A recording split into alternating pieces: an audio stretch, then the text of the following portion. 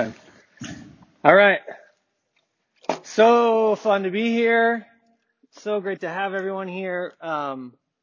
Indoors again and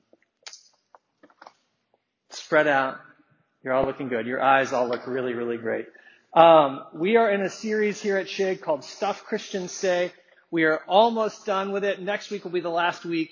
Joanna will be speaking, and we have talked through, basically the point of this series is Christians use words sometimes that, you don't really necessarily know what they mean, and everyone else seems to know. So we thought, wouldn't it be fun if we focused on those words and tried to, make them clear. So we started with atonement or propitiation, and we went on to the Word of God, and we talked about fellowship, we talked about adoption. Last week, Connor talked about wisdom, and this week we are talking about sanctification. Say it with me. Sanctification. One more time.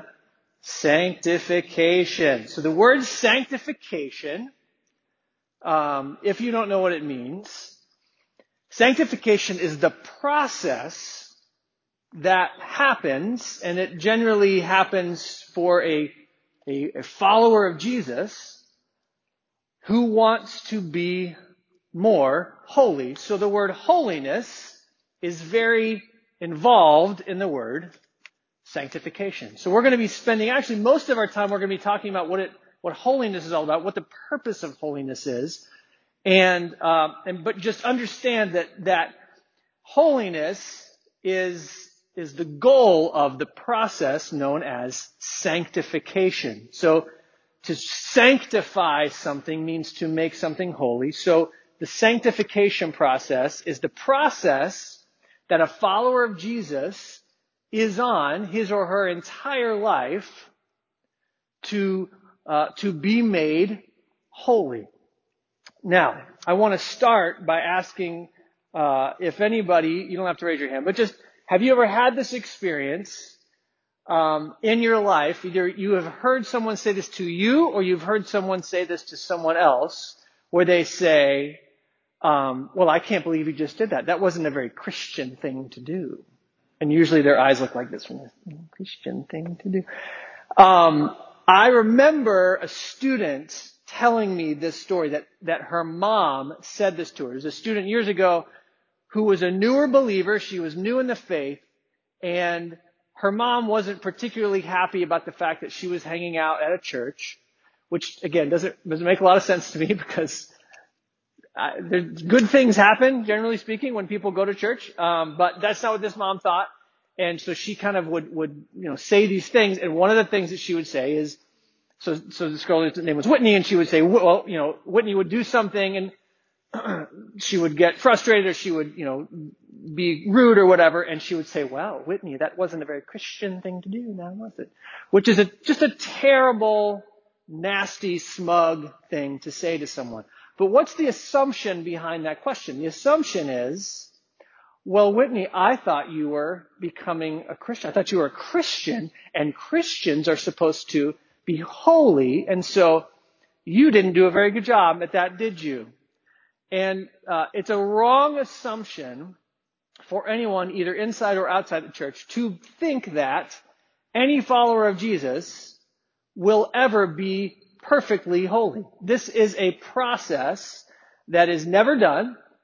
And, we are, those of us who are following Jesus will always be better than we were, before, but we will never be where we should or could be this side of the grave. So, and I just sort of want to, start with that and say, I don't want anyone to think that that's what this group is supposed to be. But there's that assumption is understandable given what the Bible says, especially when you read the Old Testament. The Old Testament says, be holy because I'm holy. God is saying to his people, be holy because I am holy. So there is a sense in which we are to emulate the holiness of God in our behavior. And in fact, God put his top 10 of his commandments on stone and handed them to the Israelites and said, I want you to follow these. These are the 10 things that the commandments, they're not suggestions, they're commandments that I'm giving you. And so, it is appropriate for a follower of God to understand that this is supposed to be something that we should be trying to do, trying to be more holy. But it's so important to ask the question, why? Why? Why is this important? Why is this something that God is calling us to, this process of sanctification? Before I get to why, I want to talk about what it is, and I want to talk about why it is as well.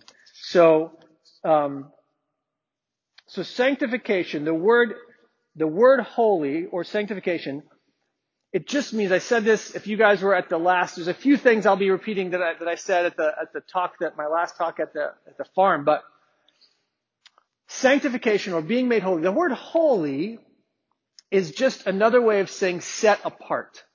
So it's not that necessarily it is that something is perfectly pure that is holy, but rather it is set apart. That's literally what the term means. It's different than kind of the regular stuff. So like, for instance, you might have plates that you use at home that are your regular plates, and then on special occasions you have this, fine china that you get out and you use because it's a special occasion. And so that you could say that those nice plates are holy because they're set apart for different use.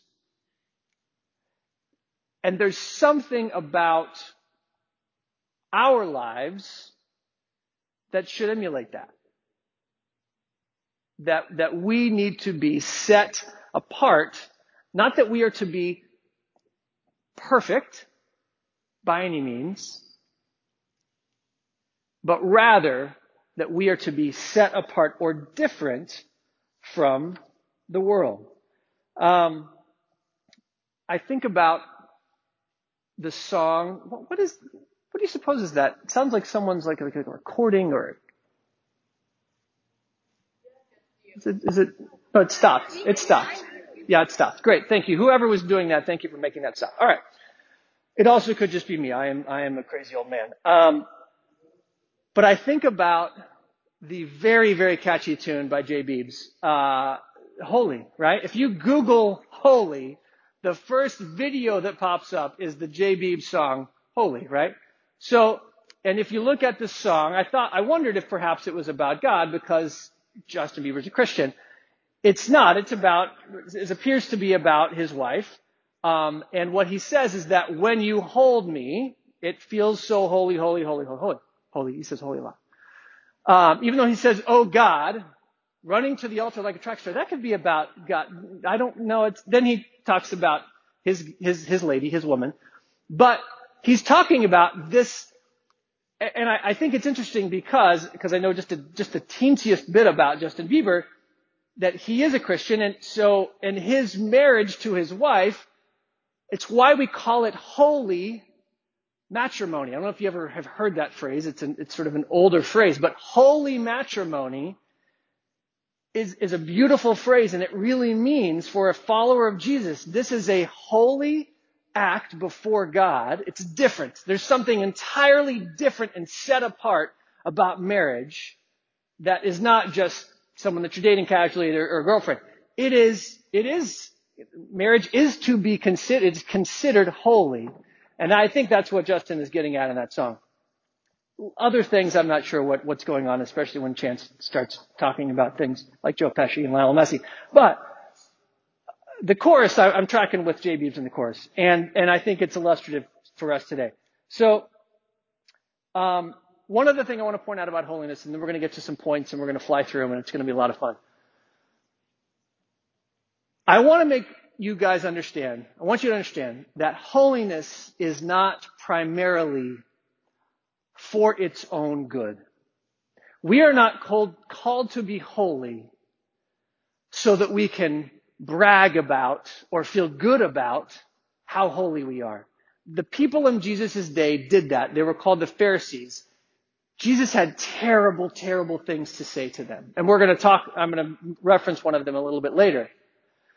And what I liken it to is there are people who get in shape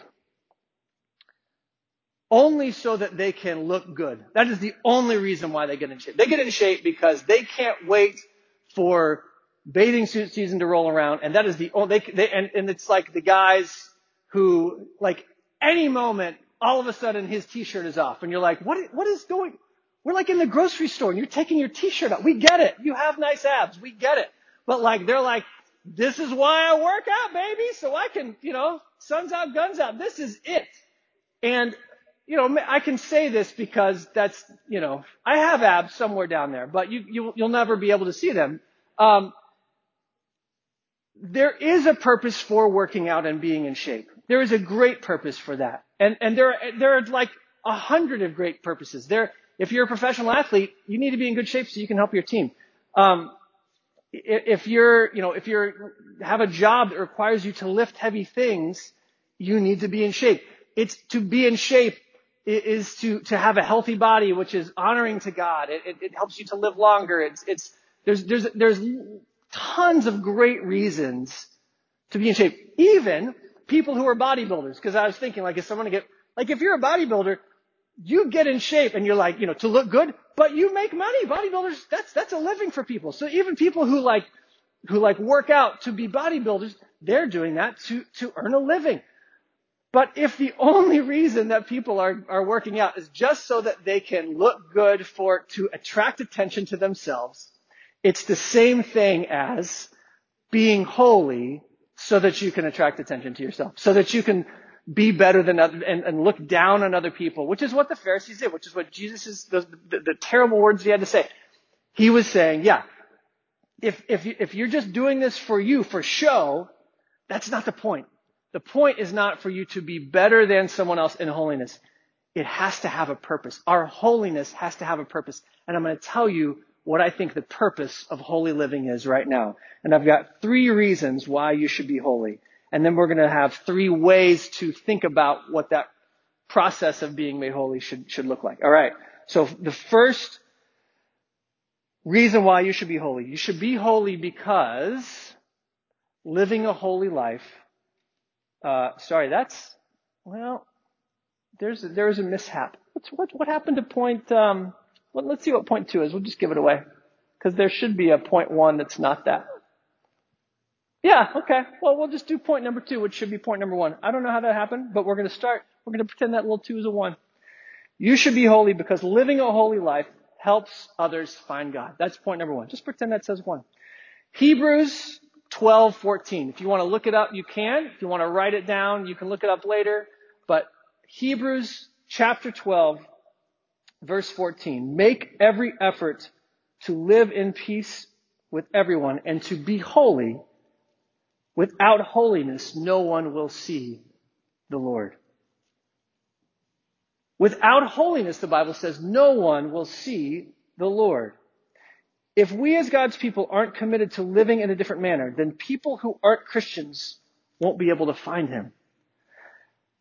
Let me explain it to you why this is so important. So imagine that if you found out, so some of you just met me. I've worked here for over 20 years. And imagine if all this time that I've been working here, I was stealing money out of the offering plate. That as it went by, now I was always like the first one to be like, yeah, I'll take that down to the office. Yeah, you bet. And then someone saw a surveillance camera and they saw that I put a bunch of cash in my pocket. Imagine, and then I've been doing it for 20 years. Imagine what all of you would think about me. Like, wow, what a terrible guy. I thought he was so nice. He's been stealing from the church. Imagine, that's those of you that know me. Imagine then, of course, it's going to get on the news. I go to jail and local youth pastor steals money from church. And it's on the headlines and everybody is like, that guy, I never really liked that guy. I really hated him. And I knew he was something fishy about him. People outside of the community, if I'm not living out my faith, and that's obviously an extreme example, but if there's some inconsistency in my life that I'm preaching something and I'm not living it out, not only will it make you guys think ill of me, but it might make some of you wonder, what is this faith about? And maybe it's not even real. And people outside of the church who know me, who were kind of like on the fence about faith would say, yeah, there's that guy. There's another hypocrite. There's another hypocrite who says one thing and does another.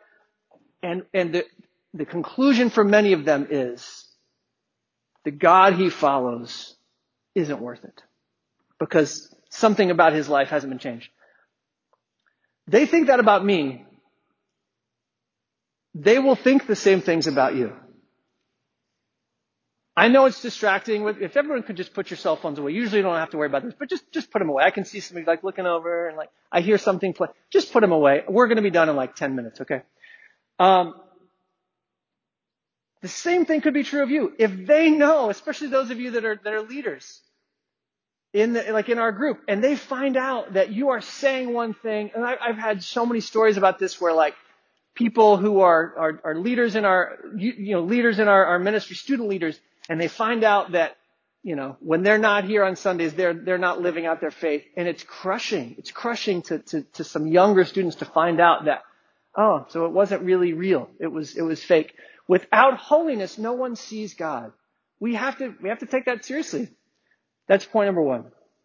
Point number two, we can go back to, which is, you should be holy because living a holy life makes your life better. That's point number two. Living a holy life makes your life better. When you have live a holy life, just the things like, I'll go back to marriage. If you are a follower of Jesus, you have a much better chance, not always, even some followers of Jesus, their marriages end in divorce. But what I can tell you is, certainly in my life, if I wasn't a follower of Jesus, no chance my marriage would have lasted. And I can tell you, my marriage is one of the things that I'm sort of the most grateful for. It's probably the greatest gift that I have in my life, other than my children and my relationship with God. It's one of the greatest gifts. I'm just telling you, be real honest, the only way I can would be able to stay married to my wife as long as I am is because I have a faith and the Holy Spirit is at work in my heart and making me more like him and causing me to say no to my selfishness and saying yes to, forgiveness and all that sort of stuff. If you live a holy life and let's just say you are someone who is trustworthy, a trustworthy person will go so much further in life. Like if people can trust you, you will get promoted at whatever job it is that if people can trust you, that means absolutely everything. If you are a trustworthy person, a person of honor, you're going to have great friends. People are going to want to be your friend because you are good to them. Like just the side effect, the good side effect of following Jesus and becoming more holy, which again is all about surrendering ourselves. We'll get to how we do that later. It's just that your life is better. And then the other side of that is also true. Point number 3, which is you should live a holy life because it prevents you from pain. So, the other side of this is when you are not holy, when you sort of, whatever, I'm going to cheat on my taxes here. I'm going to sort of take shortcuts here. Those catch up with you. They just catch up with you time and time again. They catch up with you. And the pain, just the natural consequences of not living a holy life in your life becomes, it comes back to you and it leads to pain in your life. So those are just 3 simple things that I think being holy is advantageous to your witness and to your own life.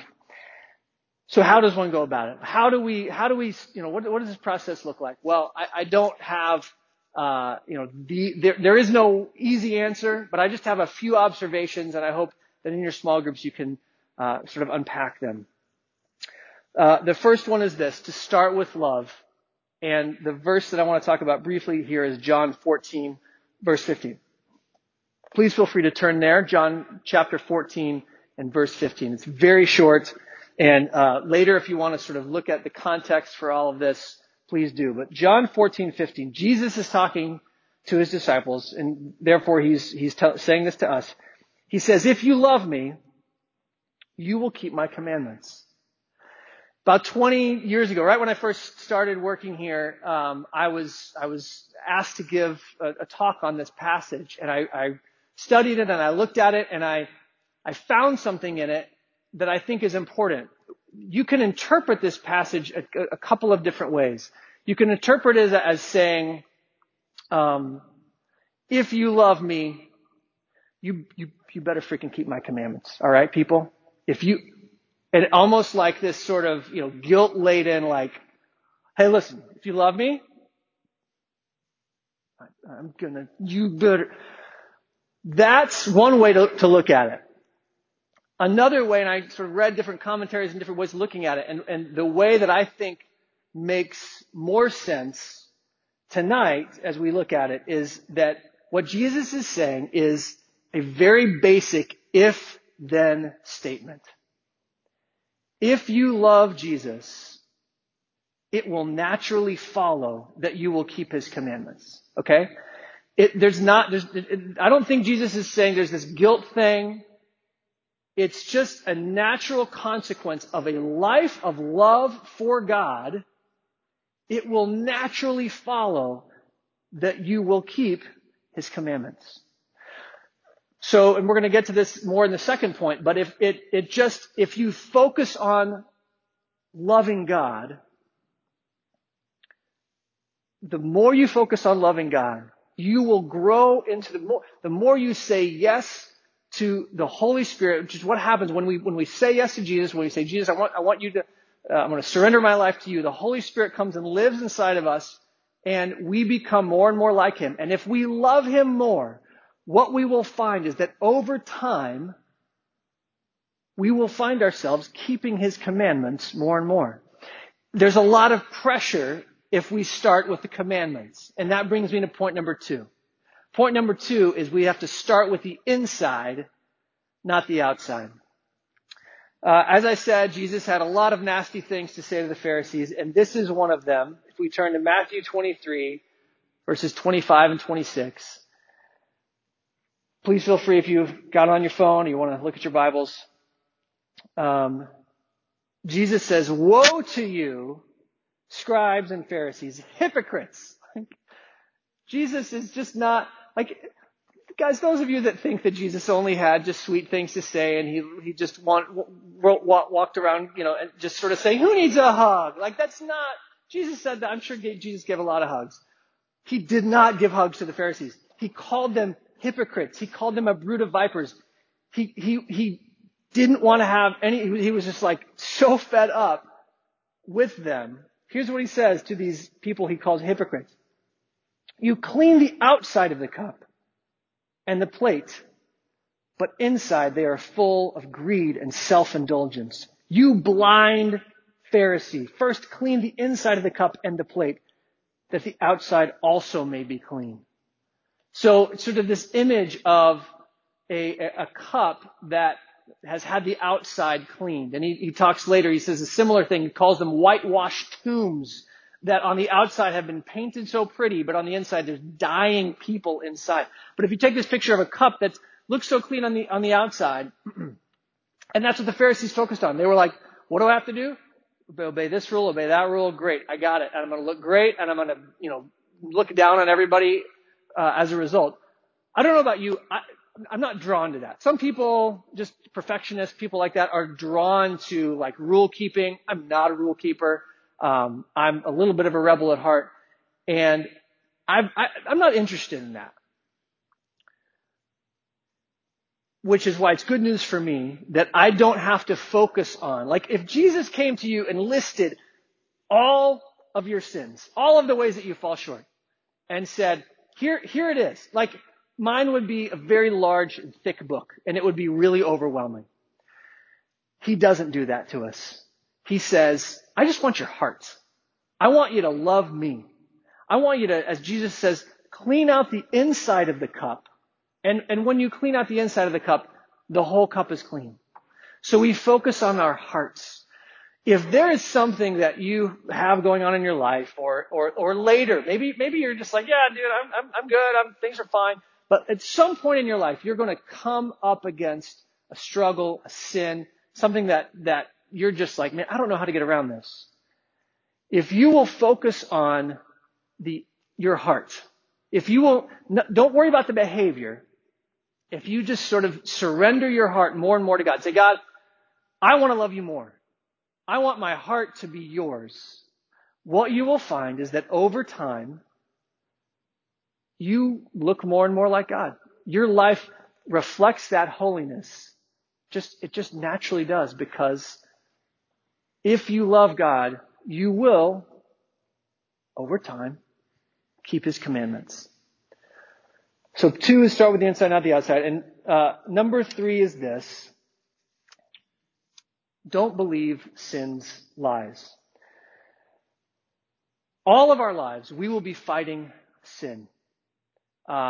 Famous quote, be killing sin or it will be killing you. You cannot be indifferent towards sin. You cannot have like, I don't know about sin. I'm sort of indifferent to sin. No. Sin wants you dead. Sin wants to defeat you. Sin wants you just completely to not look like Jesus at all. He doesn't want your life to look set apart at all. It's sin. Sin wants to kill you. You have to be fighting sin. What does sin use, right? Sin lies to you. Never forget when I heard someone say this. I've just remembered it my whole life, and I've preached it as though I thought it myself, but I didn't think of it myself. It was a sermon I heard probably 25 years ago. We have to believe the promises of God more than the promises of sin, because God promises and sin promises. God always delivers on his promises. God promises that he will never leave us nor forsake us. God promises that he is preparing a place for us. God promises that he has plans to prosper us. God promises that there's no good thing that he will withhold from us if our walk is blameless.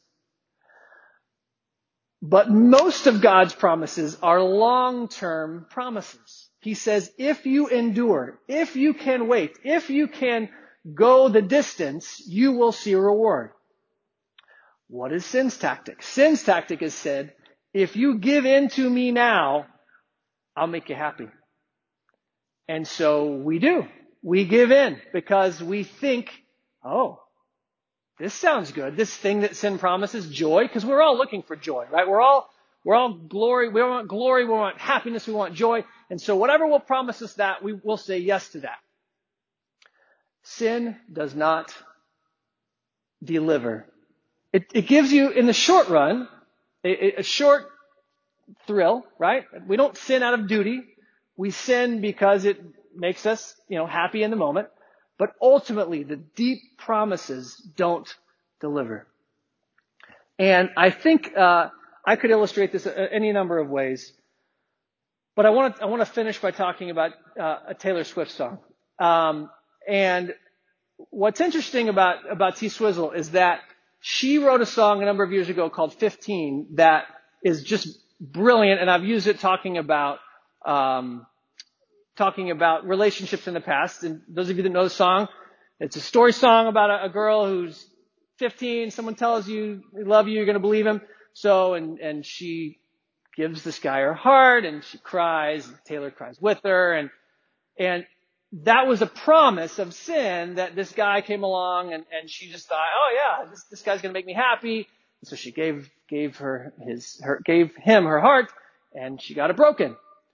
So that's sort of the struggle of a 15-year-old.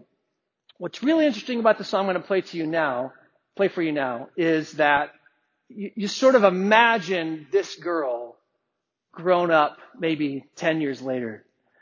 And now it's not just a high school boy that lets her down in some way.